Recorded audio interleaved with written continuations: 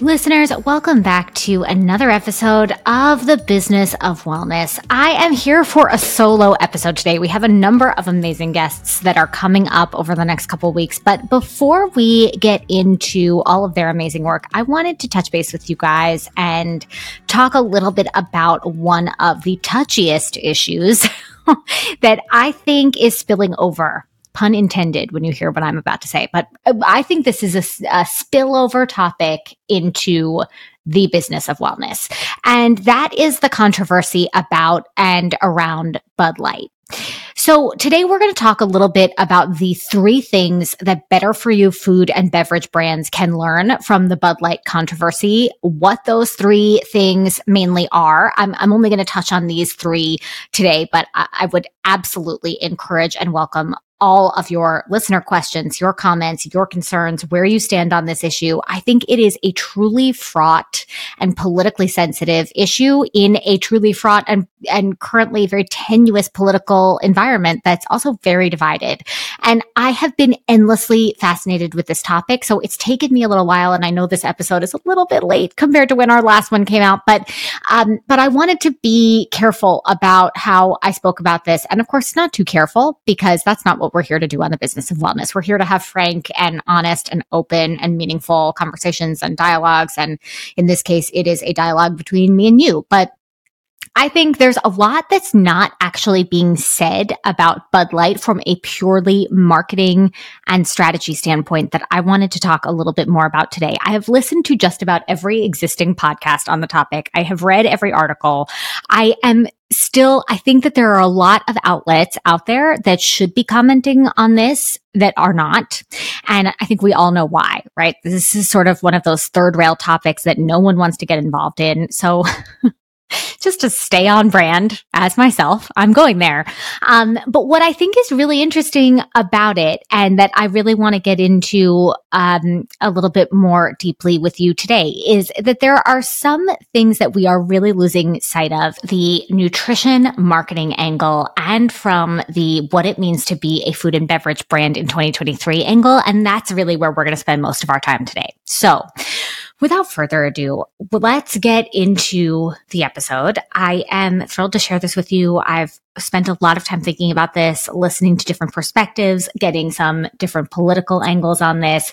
But really, ultimately, where I land on this and where we're going to spend most of our time focusing today is what this means from a better for you food and beverage brand marketing standpoint. And that's really where, ultimately I have permission to play and to comment and to speak to all of you about. So I, again, welcome all of your questions, your comments, your concerns, what you're thinking about on the topic, how you think this unfolded, what your take is. I would love to hear from you. You can always leave me a message, a review, I would love to hear from you in a review, honestly, guys, on Apple Podcasts, or wherever you're listening to this right now. And of course, be sure to rate the podcast 5 stars and follow me at Jacqueline London RD across social platforms at Jacqueline London on TikTok. And you can always find the Business of Wellness on Instagram. I have not been up to date on that account, but I'm going to get on it immediately. So check that out. I'm going to link it here in the episode notes, and let's get into it. Okay, so the first thing that I want to talk about today as it relates to Bud Light, the key takeaways, and what better for you brands should learn from it is don't forget your unique value proposition. And I think this is one of those that is just not being talked about enough. No one has mentioned what Bud Light was initially intended to be and what type of brand it was initially intended to be. And when I say brand here, what I really mean is product. So let's just rewind a second and take a look at why Bud Light exists in the first place. And this is really at the core of why I think better for you brands really need to take notice of what's happened here. So in the case of Bud Light, it is first and foremost a lower calorie beer. Right? Bud Light is 110 calories, it's 6 grams of carbohydrates, and it's 4.2 alcohol by volume. Now, Anheuser-Busch, the original Budweiser, that's 150 calories, 11 grams of carbs, and 15% ABV. And I think we cannot ignore this kind of subtle, low-key elephant in the room, which is that of efforts to avoid talking about nutritional attributes like lower actual energy by volume, aka lower calories per serving. This often has strategic campaigns, including influencer mailers and influencer marketing activation, right? There is this clear shift and this clear, like, out of touch tone to the idea that we cannot talk about calories anymore, that we should not be focused on the fact that Bud Light is just a lower calorie beer. And that's it. And that's what the product is, right? And I think that we forget that actually that's okay. That's the unique value proposition of a product like Bud Light. It is a lower, lighter version of the original beer that was made by made by Budweiser. Sorry.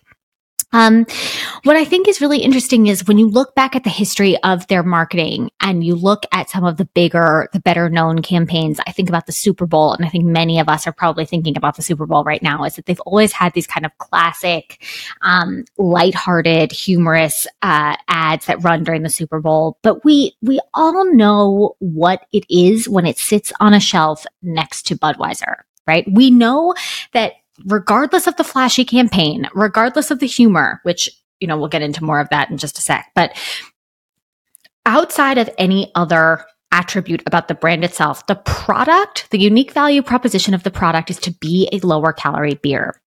I think what I see a lot of other brands doing, particularly in the better for you space, is losing sight of what they're there to do, of what they're there to be for consumers, a solution, an alternative to the higher calorie beer.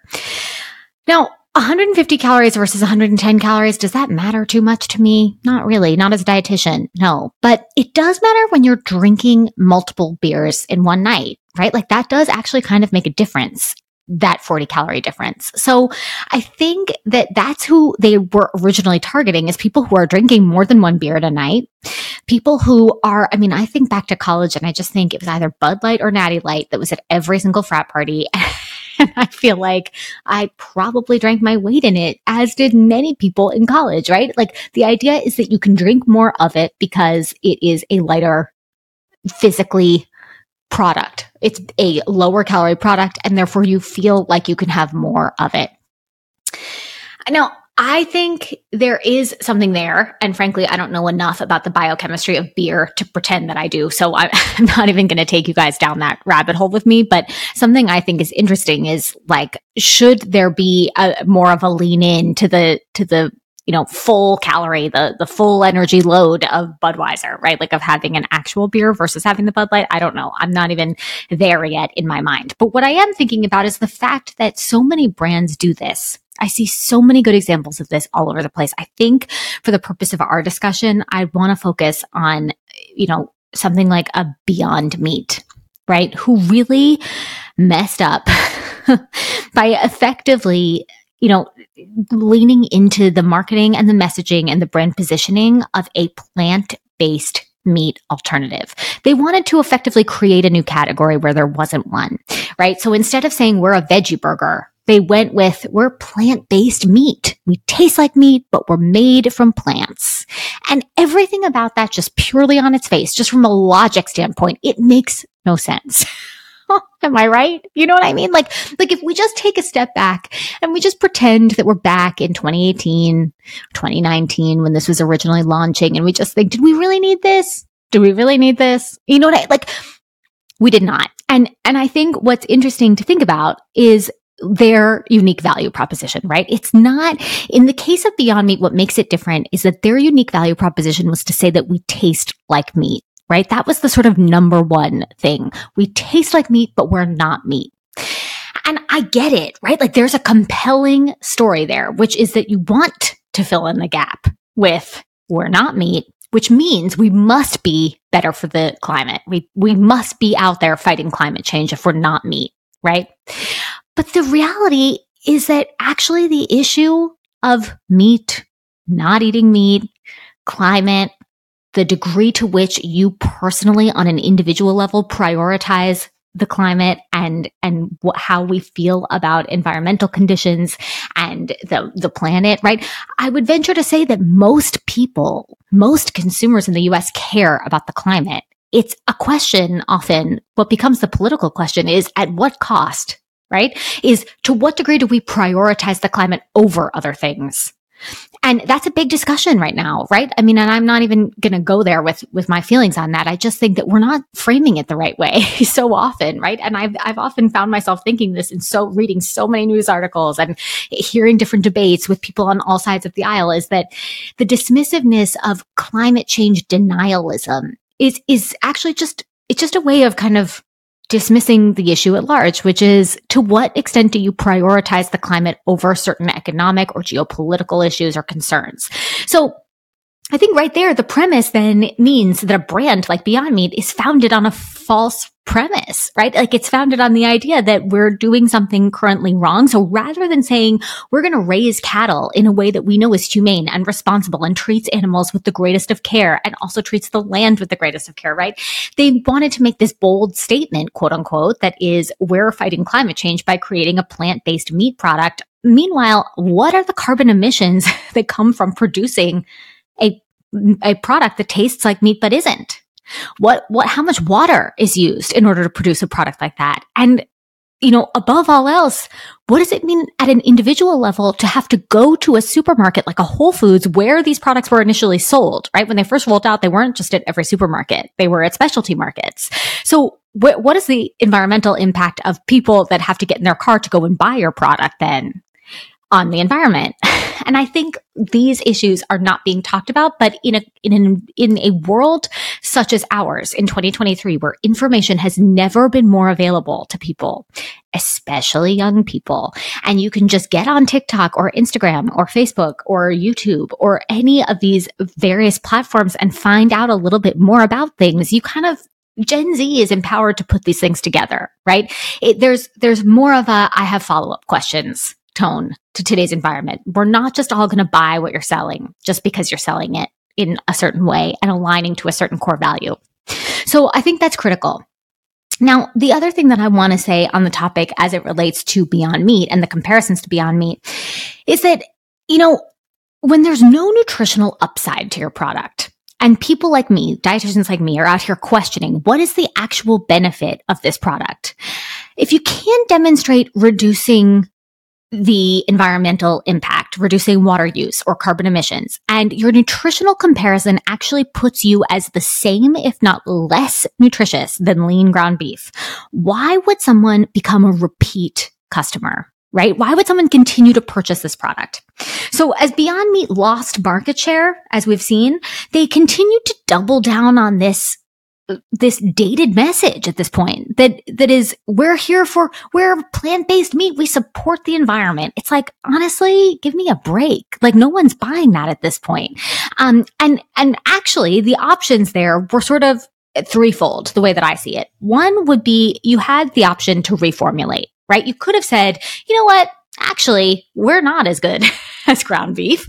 So let's take an opportunity and make this more nutritionally optimal so that it's okay that we taste like meat, but maybe we taste a little bit less like meat, but we want to make sure that we're meeting a nutritional KPI, right? Like it could have been lower in sodium or saturated fat. One of those would have done it and made it seem nutritionally advantageous compared to ground beef. The other thing that could have been done is to come up with some actually meaningful, demonstrable, something that they could prove and stand behind that was a specific sustainability metric. Something that would have been compelling enough, at least at the consumer level, to say, this is where we're moving the needle as far as sustainability goes. And the third would be to pivot the marketing strategy. If the marketing strategy had been a little bit less sanctimonious and more, we're one option among many, right? We're a different option, and then leaned into something more creative, something that's more focused on the humor of it, something that is focused on their production and the soybeans that they're using to create, to create this burger patty that tastes like meat but isn't, right? Something that really speaks to something that other people feel like, yeah, that is honestly either really funny and I want to get on board with it. I want to be a part of it. Or really self-deprecating. That kind of leans into the funniness of it all. Or maybe it's something that just highlights a different ingredient that they're using that actually makes it more nutritious or is a more nutritious ingredient within the ingredients list.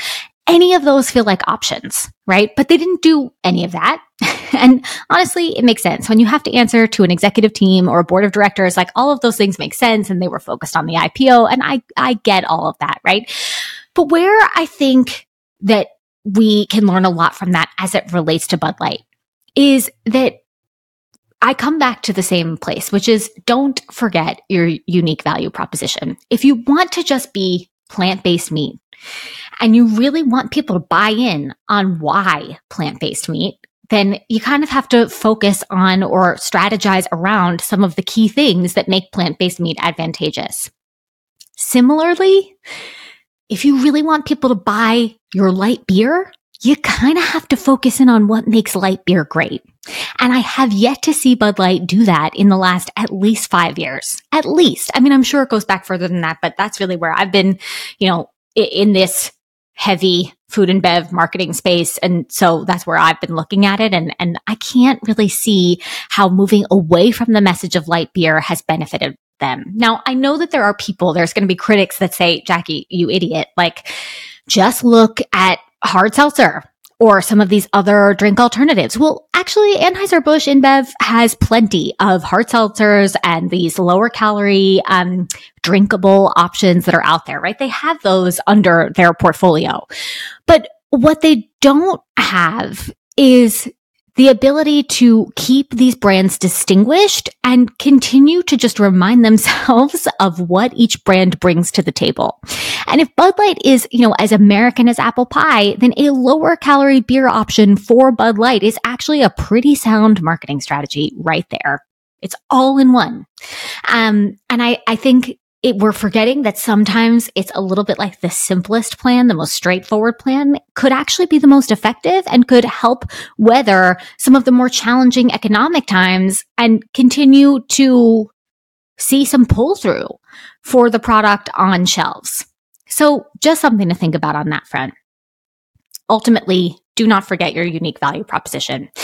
The other thing I just want to kind of close this topic out with is to remind you guys of a lot of the ways that I see this now. And I know that plant-based gets a lot of that kind of health halo, the effects of, the health adjacent marketing claim of it all.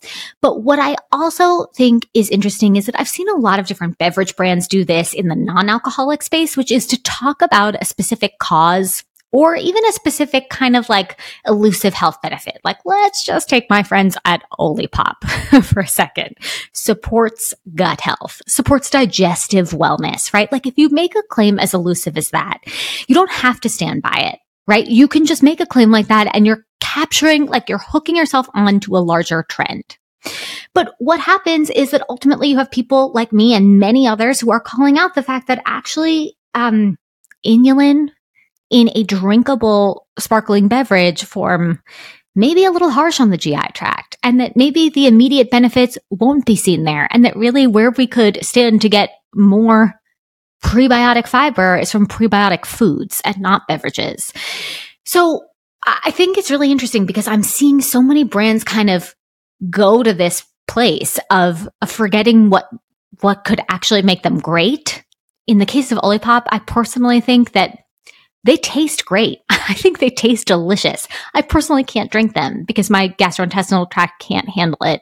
But that doesn't mean that the idea behind the products and creating these flavorful products made from different ingredients isn't there. It just might take a little bit more time. I don't know if it's the current world, the current environment that we're in that makes people kind of rush to go to market.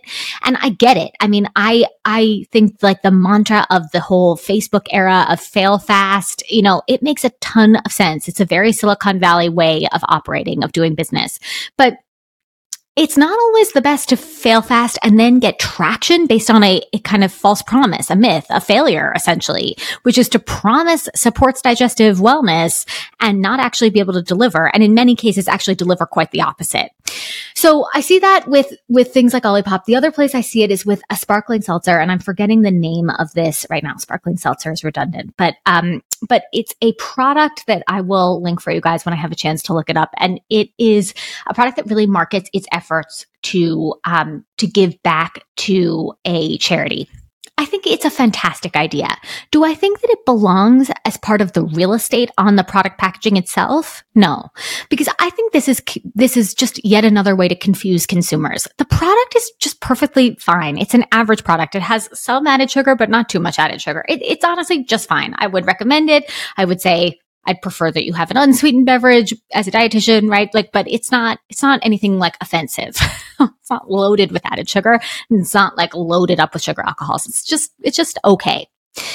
And I just think that this is one of these ways of distracting and obfuscating. When you can't be the absolute best in a category, or you're unwilling to define what best really means for you, or most importantly, you're unwilling to define exactly what it is that makes your unique value proposition what it is, then it's like you're looking for 85 different ways to justify your existence on a supermarket shelf.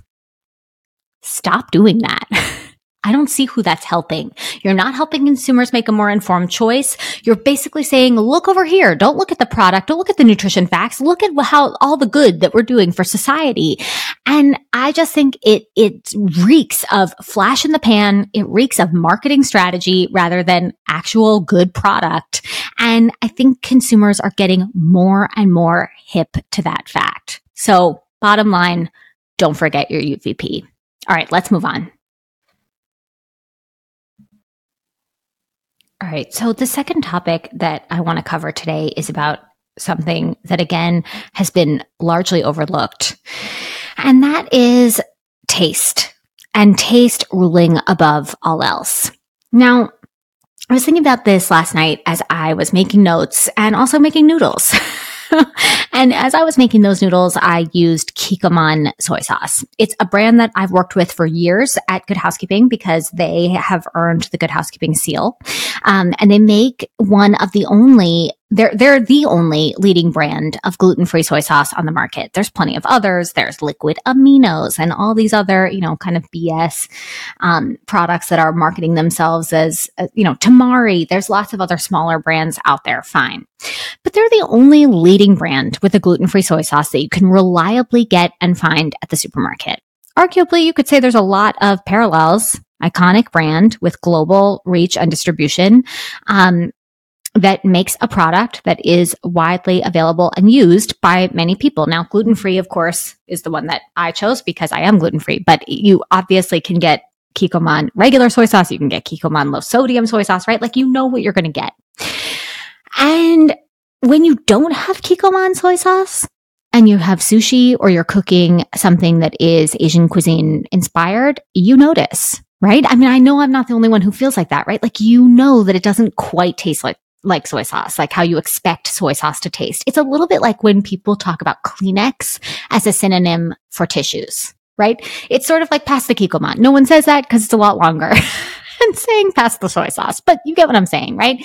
We associate the taste of soy sauce with Kikkoman. I think Bud Light to some extent was that. You could associate the taste of Bud Light with light beer. Now when I look at the list of brands that are under the Anheuser-Busch portfolio. Just to read you a few of these, because it's honestly just endlessly fascinating. So they have Budweiser, obviously Bud Light. Then they've got Michelob Ultra, Stella Artois, Busch Beer, Natural Light, Natty Light, Presidente, Landshark Lager, Hoegaarden, Shock Top. Then they've got their craft partners. There's a whole bunch of smaller brands here, including Four Peaks and Vesa Sour and Virtue Cider. Wow, interesting. I didn't even know that. Goose Island, that's another one, right? So they've got some creative ones under there. And then of course they've got their sort of beyond beer category, which is meant to be their sort of more fun. And some of them are non-alcoholic. Actually, I don't think I even knew that Highball Energy, one that you guys know, it's a classic favorite of mine. Highball Energy is under their portfolio. Who knew? I had no idea. But they've also got under the Beyond Beer category, Babe. So that's the Babe Rosé. It was originally a white girl rosé that was owned by the Fat Jewish. I think it still in part is. And then they've got Cutwater Spirits, Rita's Neutral, which is vodka, seltzer, and real juice, and then Highball Energy. I think it's really interesting just to look at that right there, because all of those have their own sort of unique portion of the market. What I think is amazing about Bud Light, and when I was thinking about this as a larger controversy in our current body politic, in the current national conversation about food and beverage, and what brands have permission to play in what spaces and where and when and why, what I think of the most and what I think is so shocking to me is that I think what no one is also willing to say out loud is that if the taste was so spectacular of Bud Light, and it was so unique, and it was so different, and it was so amazing, and it was such a big game changer. And by game changer, I mean just something we rely on, like soy sauce, that we wouldn't really be having this conversation. Not at the national kind of like fever pitch level that I'm seeing it on every news outlet covered in different ways, right? I think that there's something to the fact that if this was a new product under the Anheuser-Busch InBev portfolio, that this would have a little bit more permission to play when it comes to influencer marketing campaigns, period. Right? So like I think of something like a Highball Energy or like Babe or like Cutwater, any of those kind of newer brands that they've more recently acquired, those might have more permission to play because their taste is unique and it stands alone in the category. Whereas Bud Light is competing against not only brands outside of Anheuser-Busch, but they're competing inside the tent. They've got Stella and Natty Light and Busch and regular Budweiser and Michelob Ultra, for crying out loud. I mean, honestly, when you think about that, like, it's not that surprising that they were down 25% in sales, right? Since April 1st, since they launched their campaign, that had their influencer marketing campaign that featured Dylan Mulvaney, right? I think it's just fascinating to think about because from a pure taste perspective, what would have happened if this were an offshoot or a limited time offer of a Bud Light hard seltzer that had Bud Light branding, but was a hard seltzer, a different product formulation.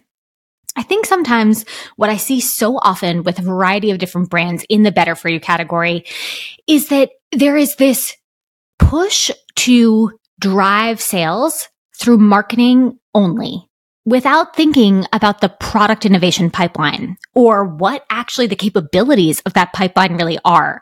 And where could we put a little pressure here? Like, where might we think creatively about what type of new product or limited time offer we might want to launch just so that we can support a marketing initiative, right? Because I just think that there's a square peg round hole phenomenon that's happened with Bud Light, and it's basically showing its true colors through this brand campaign.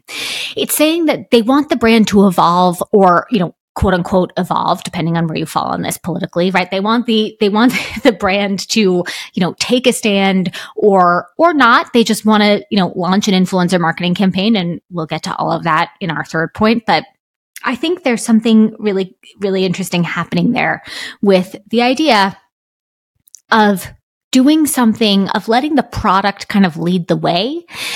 And I don't know about you guys, but I've personally been disappointed by so many products on the market lately. And I think that what brands try to do when they know that their product isn't so great, or they know that their product is just as good as something else that's on the market right now, or subpar in a lot of ways to a lot of other things, is really lean into the storytelling.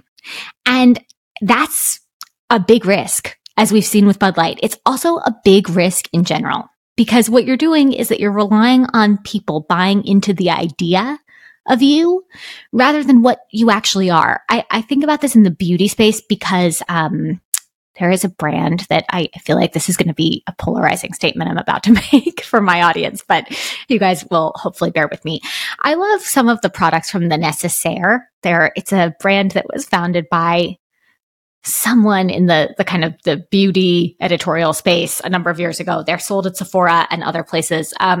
I love some of their products. Some of their products are just okay, right? Like, I think their body wash is extremely overhyped, but their body moisturizer is amazing, right? So like, it's sort of like a product by product basis. I think we forget that brand loyalty works that way in 2023, right? Is that I'm not willing to say I'm universally dedicated to supporting this brand. I am willing to say, I like your body moisturizer. I think your body wash kind of sucks, right? And so I think like some radical honesty from brands to consumers about what their product actually is could really go a long way. And where do you see that the most? Is by leaning into taste. Like, who likes the taste of Bud Light? Who is that customer? And who is the customer that likes it enough to continue to buy the product? Once you have that clarified for yourself, the stronger your brand becomes, because then you can speak directly to those people. Now, if you feel like you need to speak directly to a new audience or to take this in a different direction, then you need to come back to thinking about the taste, because ultimately, at the end of the day, you are a food and beverage product. You are an alcoholic beverage product, Bud Light. You're not a beauty brand. You're not someone who can go out there and do a Tarte cosmetics trip with influencers and, get tons of buzz around you because of that. Actually, I was listening to someone, a podcast that I really love, Molly McPherson, who does crisis communications. And if you're on TikTok, you've probably seen Molly McPherson. So I think I will have some kindred spirits listening to this right now, but we should have her on the podcast. I feel like I should reach out to her. She would be really interesting to talk to, but she had a really interesting take on this, is that she thinks that some of the aim of the Bud Light, this influencer marketing campaign was to generate buzz. And I actually don't think it was that. I think this was very straightforward and one of these like true corporate America conversations that I can just picture. I've been in the room. I have seen how this goes down. It was probably just like, who are the biggest influencers that we have relationships with and can we reach out? Right? I don't think it was any more complicated than that. I think that the thoughts about Dylan Mulvaney had nothing to do with being a trans woman. I think they had everything to do with her numbers, right? I mean, does she convert? How do we use this moment for brand awareness? We want to get the message out there. And how can we do that creatively and do things? And we have enough of a budget to spend where we can do things that are somewhat bespoke to individual influencers. So I think we're forgetting that corporations are just behemoths, and they're behemoths made up of people, often at a more junior level, younger people who are just thinking like, how do we get a bigger message out there? And what you do in doing that is they did something that was the right thing here, which I think is that they let Dylan and every other influencer that was activated for any type of influencer marketing strategy, they let them basically talk about the product however they wanted, which is the way to do it. Honestly, when I see brands doing this or trying to do it differently, where they give the influencer the messaging, it never works. I mean, it sounds terrible. It sounds like totally canned and fake and like just completely pay for play. But what they didn't do was just say, hey, you might want to mention the taste. What does this taste like? Ultimately, we are a consumable product. And why are they not mentioning the taste? Because most people think it tastes a little bit like watered down pee, right? Like that's just the thing of it, right? Is that like, unless you have a standout product that tastes delicious, it is a hard one to tell the story about and to market about. But if you're going to take a sort of novel or new approach that is going to generate buzz, then you have to come up with something else new about your product to back it up. Maybe it would have even been a limited time offering that was packaging focused and that was something that it's like, this stays colder longer because it's not in a can, or I don't know, I just made that one up. I'm trying to think about what else would fall into that category. But there's a lot of other ways that you could play off of taste that don't have to do with reformulation or like the launch of a new product formulation in general. I think there's a lot of ways you could have done this and played into that. But remember that, for better for you brands, taste rules above everything. If it doesn't taste good, then you're just not going to have loyal customers. You're not going to have repeat customers. And it's going to be tough to get new customers on board.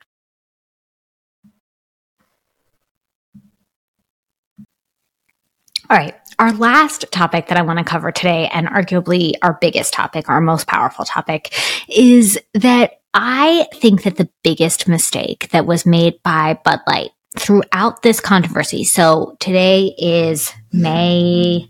God, what is today? Jeez. It's May 9th, even though this morning I missed a breakfast because I thought it was May 8th. So here we are. So today's May 9th.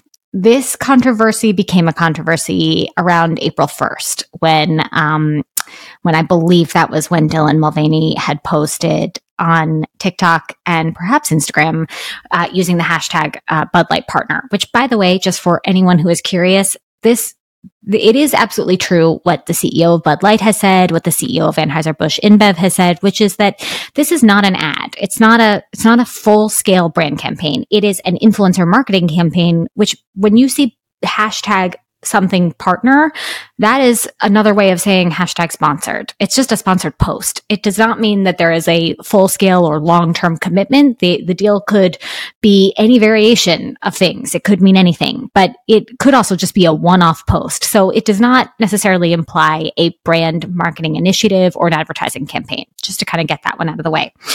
Since that launch, the one thing that I have not seen from Bud Light is taking a stand. Now, whether you fall on the side of absolutely Dylan Mulvaney and trans rights are the be all end all of things, and this is something we must stand for, or you're on the polar opposite end of that, which is Dylan Mulvaney is not a person that we should be platforming, not a person that a corporation should be platforming, and shame on you, Bud Light, regardless of where you stand on this. Bud Light's failure to say anything in the wake of this launch is a huge mistake. Now, I've seen a lot of publications where, different executives from the company, from Anheuser-Busch, from the parent company, or from Bud Light internally are making statements and coming out with different, BS press release kind of garbage. I've seen a lot of people saying, and particularly the CEO, and I believe it was the CEO of Bud Light, who said everything about this campaign is misinformation and disinformation. Well, that's true and not true at the same time, right? I mean, they're right in saying that it's true that this was not a full-scale advertising campaign. This was not a limited time offer with Dylan's face on Bud Light cans that would be widely available to people. That's absolutely true. But the thing is that when the story first broke, and granted, it was breaking by independent media sources, so it wasn't necessarily by mainstream media. What it really tapped into was a larger national conversation. Now, I bring up April 1st and the fact that today is May 9th to give you a larger sense of the picture of things. The current political climate is not one that has reckoned with the idea of the trans community activating in corporations, in school systems, and essentially, there has been a lot of conversation around the trans issue, the trans community, the place for the trans community and the conversation around it. I would personally argue that it's less about people who are actually identifying as trans and more about the politics around identifying as trans and people falling on different sides of that issue. So less about the actual thing, the actual nature of things and how people personally feel or choose to identify, and more about pushing from either side of the political aisle. So if we remember that for a second, I think that basically Bud Light comes off as we're hesitant to comment on this, not only because we don't know where we stand and we might stand somewhere individually that is different from where the company stands and all of that, but I think it's also because there's a little bit of like a reluctance to say we're involved in this, right? It's a little bit like, that's not our mistake. We didn't make that mistake. We just got an influencer to do a sponsored post, right? Like that's the vibe that you're getting. And it actually really doesn't play well or look good for them right now at all. Because the thing is that sometimes, and I think this is probably the biggest takeaway of all, right? Is that sometimes the mistakes or the problems that you have to deal with in your life aren't ones that you start. And I think that they're like, that is so true on a personal level, but it's so true on a professional level too, which is, yeah, it sucks, Bud Light, that this is not the problem that you made. You didn't make this problem because it is untrue that you launched some full scale advertising campaign. That is untrue. But when you run around calling it misinformation and disinformation and you're really late in doing that, you've got a million other problems at this point, right? Like you just look weak. You look like you didn't know what was happening under your own, corporate umbrella. And you also look like you're denying facts, right? Because to the average consumer, they don't care that you didn't see this as an advertising campaign. They see this as you activated someone who right now is a controversial figure in American life. So it doesn't really matter to them whether it's fucking misinformation or disinformation that it wasn't a full-scale advertising campaign that has a spot in the 8 o'clock hour in prime time. They care that this happened whatsoever. So it sucks. It totally sucks. You didn't get to drive this narrative. It's not actually what your brand did or what the company did. You didn't do what you're essentially being accused of doing, which is launching a full-scale campaign with a trans influencer, right? But it doesn't matter anymore. You just have to own it.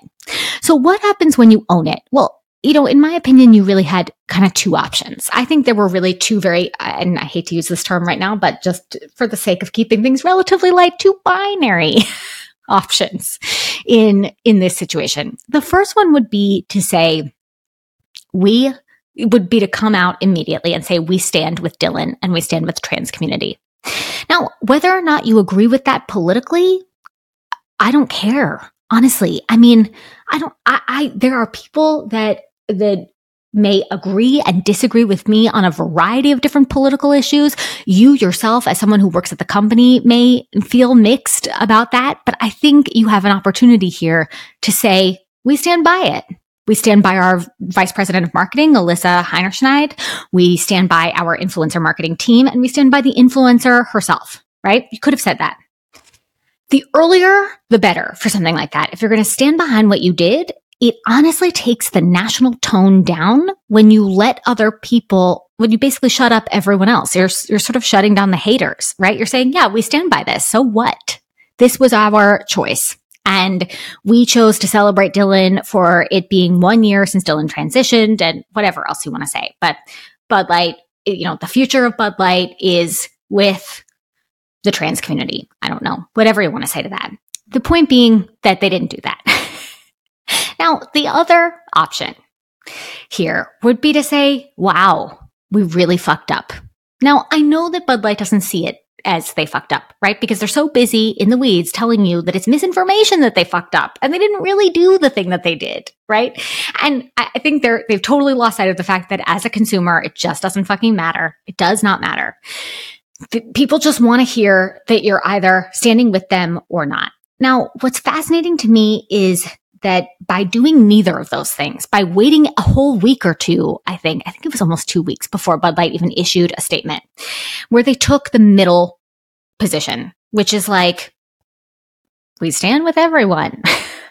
We support everyone.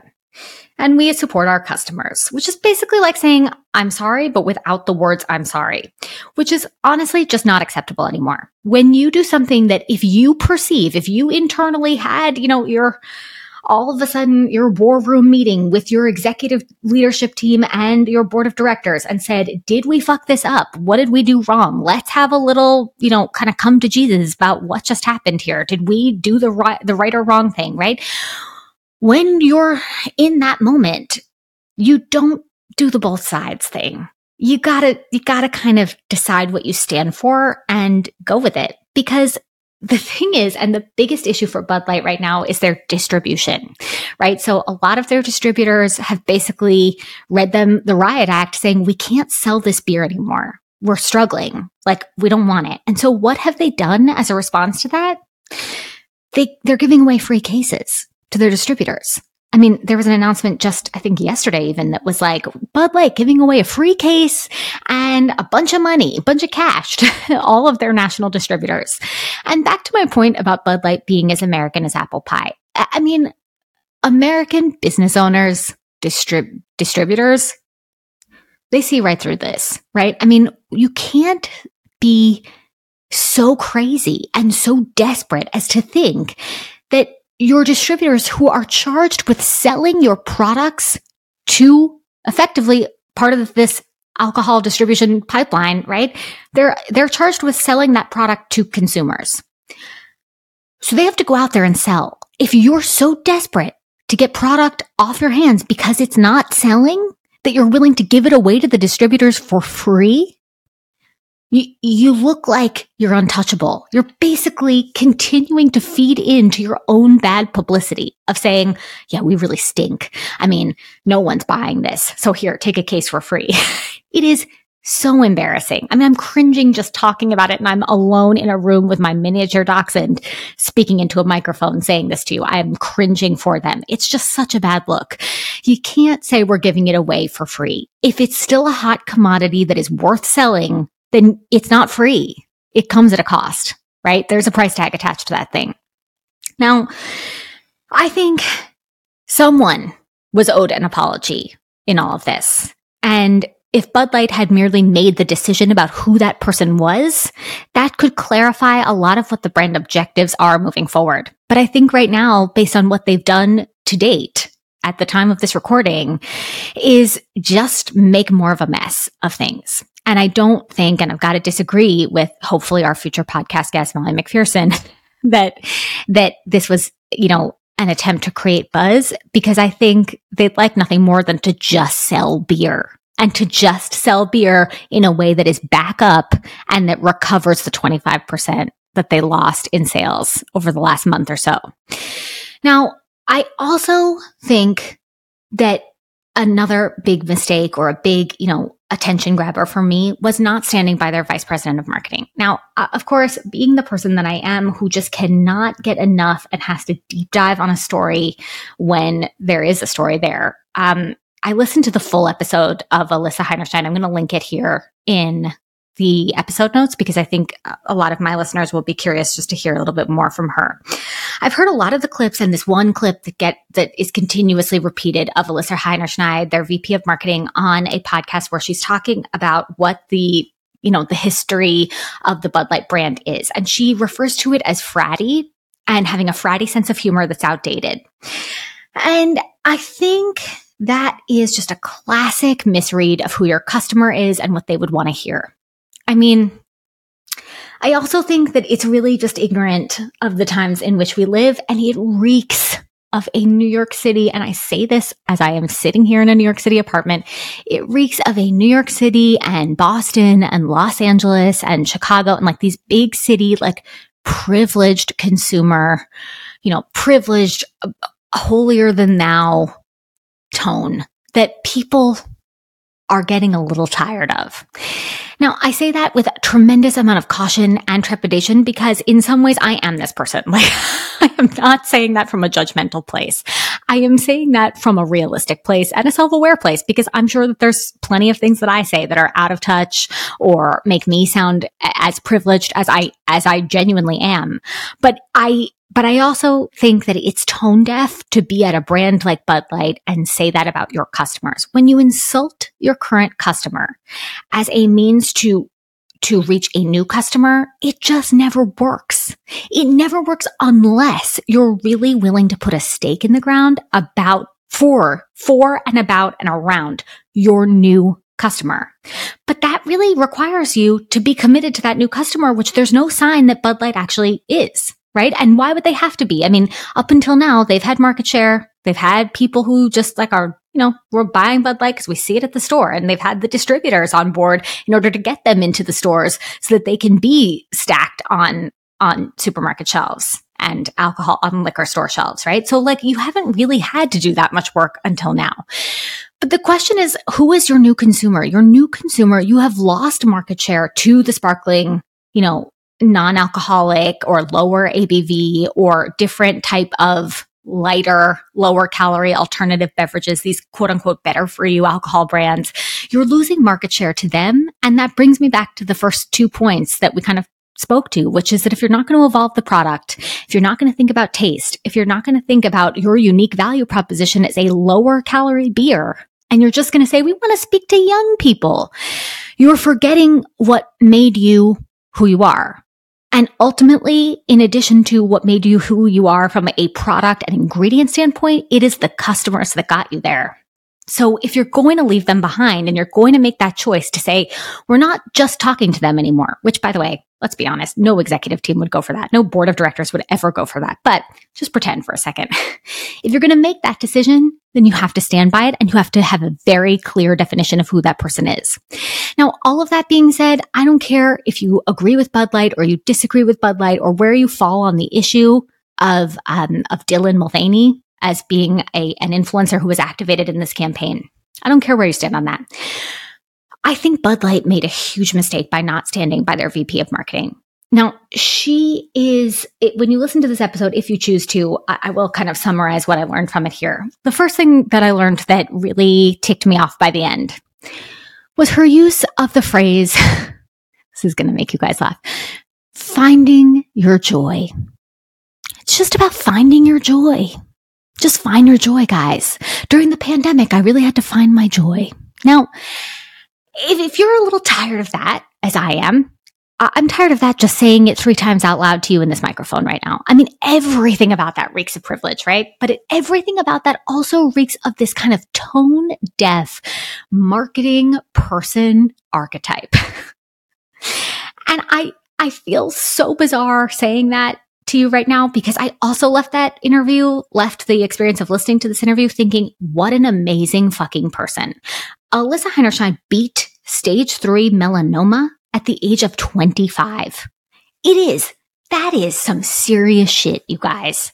I mean, I can only imagine how terrifying that is and how much she's been through. And, we shouldn't necessarily know that, but because it was the premise of the podcast episode itself, it's really hard to ignore how much of a real life hurdle that is, and that she's here today and cancer free and working and very successful and lives in New York and has 3 kids that she had by surrogacy, which she also talks about in the podcast episode. Very fascinating, really moving and very interesting, right? But the other side of that is that it's filled with marketing platitudes. It's filled with this kind of like big corporation, big media narrative that we're just seeing and hearing everywhere. That big corporate push for driving the narrative the way that you see it, and progress and inclusivity, which is a highly subjective term, as I think many of us are now learning. I think that there is something that's a little bit confused in all of that, which is, there are still real everyday people that perhaps you're not noticing are the people that you rely on to buy the product, the people that are your everyday Bud Light drinkers. So whether or not this was, to use a hackneyed phrase, product market fit for Alyssa Heinerscheid, I don't know. But I think that Bud Light would have a lot more of a leg to stand on if they just simply stood behind their talent. Now, I think it was her and someone else that was put on leave from Bud Light. Basically, I think because they felt like they had to have some heads roll without having real heads roll, right? Because they didn't lose their jobs. They're just sort of put on pause. But how shitty must you feel if you're the person that was, technically in charge of this, even though we can only imagine this was someone on her team that was in charge of influencer marketing. And even then it was probably an agency that was hired to do this campaign, right? But it's really quite something to think about how brands try to do this pandering to Gen Z. We're so authentic and we really are here for progress and inclusivity, all these buzzwords, right? And then when something gets lit on fire like this, or like something blows up in their face like this did, they say, okay, we're firing her. It looks like you stand for nothing. It looks like you stand for nothing. And this happens all the time with big businesses. It's this attempt to stand for everything. And therefore you stand for nothing. Now, I know that was a roundabout way of getting there, but I think it just speaks volumes about the brand that they couldn't just simply stand behind their talent and say, these are best in class marketers. And then that's where they have the opportunity to say the line that they came up with together in the boardroom. We stand behind them and we stand behind the marketing strategy, or we stand behind them and we don't stand behind the marketing strategy. We made a mistake, but we stand behind them. Either way, stand behind your talent. Otherwise, you guys just look like assholes. So just to recap those 3 big ways, you've got to have your unique value proposition down. You've got to know what it is you're in the marketplace to do and to be for consumers in 2023. If you're a food and beverage product, you've also got to have your taste on lock. You can come up with new and creative LTOs. You can come up with new and creative products that are offshoots of your current product. But if you're a brand marketer, you need to do a real deep dive. Do your homework on the product pipeline of your organization. Look into how the product is actually made, what goes into it, who the people are that are behind it, what's the R&D process like. You have to actually know these things to really have a clear brand message and to ultimately deliver a product that tastes good. And then third is you really need to be clear about your brand values, even if they're not your personal values, even if they are something that you don't stand for, but you're a human being. We all contain multitudes, right? You can stand for one thing as part of an organization, and maybe your own personal views are something different, and that's okay. But if you work for a brand, then you need to know what that brand stands for, and you need to stand by it when the going gets tough. Ultimately, every brand is going to make mistakes. Everyone is going to have hurdles. We all are, personally, professionally. Big corporations are no exception to that. But the ones that really stand the test of time are the ones that choose to stand for something clearly and without apology. So Bud Light, they should not have come out with their weak milquetoast apology. You just have to make a decision, though. You can't have it both ways. Not now, not arguably ever, but certainly not in 2023 and beyond. Questions, comments, thoughts. What do you guys think? I would love to hear your feedback on this episode. I'd love to know where you stand on this issue. I honestly have gone so many different ways. And as with so many other things in the world, the more you learn, the more you realize just how very nuanced and complicated any of these issues actually are, and how the narrative that any media outlet has painted for us on this it's actually only just surface level. There's just so much more there. And I would love to hear what you guys think. That's it for today. I will be back next week with an amazing guest, and I can't wait to see you guys then. Thanks so much for listening to The Business of Wellness. I'm your host and executive producer, Jacqueline London. Remember that advice provided on this podcast is based on my application of research and practice as a registered dietitian and should not replace medical advice provided by your physician. If you like what you're listening to, please follow the show, leave a 5-star rating, and share something you loved from today's episode by leaving a review. This podcast only grows with your support. So if you enjoyed this episode, share it far and wide. It may be the one thing someone needs to hear to start building that roadmap today to secure a healthier, happier future. That's it for now. So until next time, cheers.